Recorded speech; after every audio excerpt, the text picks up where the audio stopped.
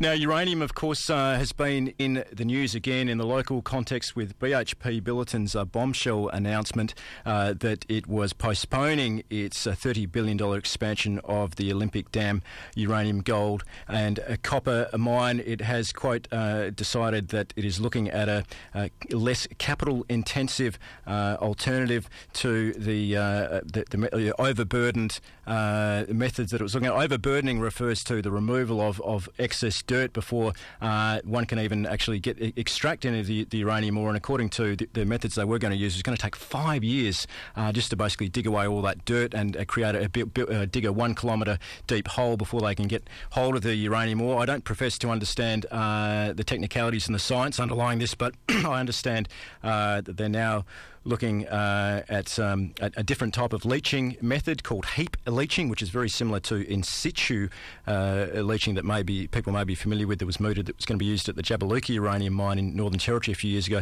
Basically involves the massive use of very nasty chemicals to separate the actual metals from the ore body. And supposedly is that less capital-intensive method that BHP Billiton is now looking at.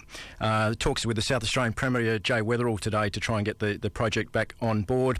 And more broadly on uranium news, it didn't get the publicity, of course, of the Olympic Dam announcement, but a few days after BHP made that announcement, they also sold their investment in the Yeelirrie uranium deposit in Western Australia for $430 million to the Canadian company Chemico, which already has an interest in Western Australian uranium. It owns the Kintyre deposit, which it purchased from Rio Tinto in 2008. And, of course, also in Western Australia, Turo Energy is hoping to get a final federal government environmental approval for its Wiluna project in the Northern Goldfields, a $280 million uranium deposit there, and received state government Environmental Protection Authority approval for that project back in May. And Barnett's reportedly pressured BHP to sell the Yeelirrie deposit to Chemico, which is interesting because it, I think, clearly indicates that our state government wants to press ahead at all costs with uranium exploration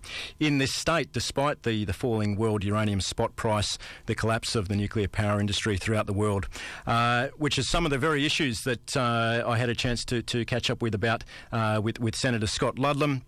As I said at the top of the show, a long-term anti-nuclear, anti-uranium campaigner who was in Japan in July. And I started by actually asking him about some of those experiences. But we'll give you the details of the meeting he's speaking at after the interviews. But here is Scott Ludlam. Senator Ludlam, first of all, thanks very much for joining us this evening. You were in Japan in July and had the opportunity to meet with people perhaps best described as internally displaced nuclear refugees in the Fukushima prefecture. Could you start by just telling us a bit about your own personal human impressions of what it was like to meet people like that in such circumstances? But the first impression is just how deeply damaging this event has been for people. It's hard to get a sense of it as an outsider that the tsunami and the nuclear disaster there have basically impacted on every aspect of life, down to psychological impacts and the fact that tens of thousands of families have been split up. Just for example, kids being sent outside the contaminated zones, but people unable, working people unable to leave jobs and homes. So even on that level, it's had an incredibly dislocating effect on Japanese society. The most recent reports I've read indicate that as a result of the shift in public opinion, the Japanese government is now giving consideration to the total phase-out of all nuclear power by 2030, and they're looking at the options for doing so. What sense did you get, and I understand that you took part in some anti-nuclear protests, what sense did you get of the national prevailing mood regarding nuclear power in Japan?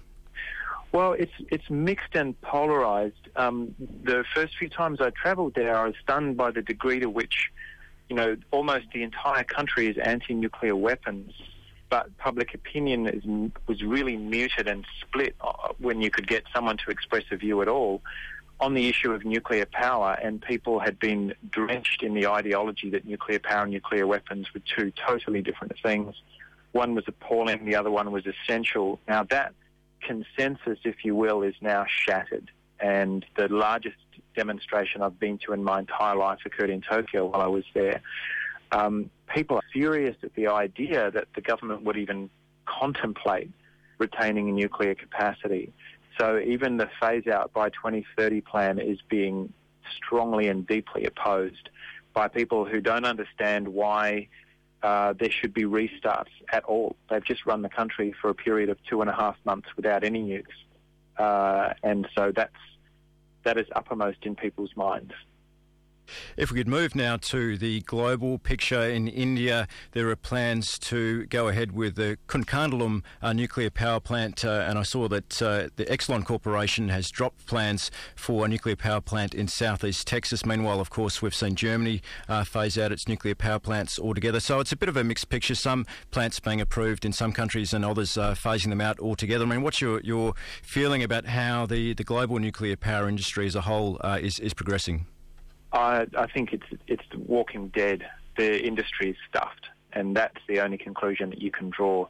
The only country that's pursuing a really aggressive program of new build is China, that has a safety record that's obviously completely shrouded because the press freedom is so limited in China, and the only anti-nuclear dissident that I know of, him and his daughter, are presently in a re-education camp somewhere in China. So the Chinese industry is going. They had a big pause after Fukushima, but now they're back into it again.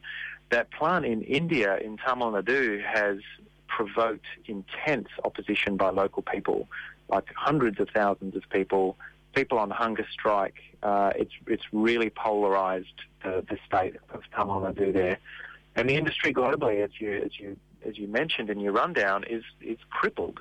And it has been actually for a long period of time, really since the Chernobyl disaster, if not before. The industry's been stalled, and now it's going backwards.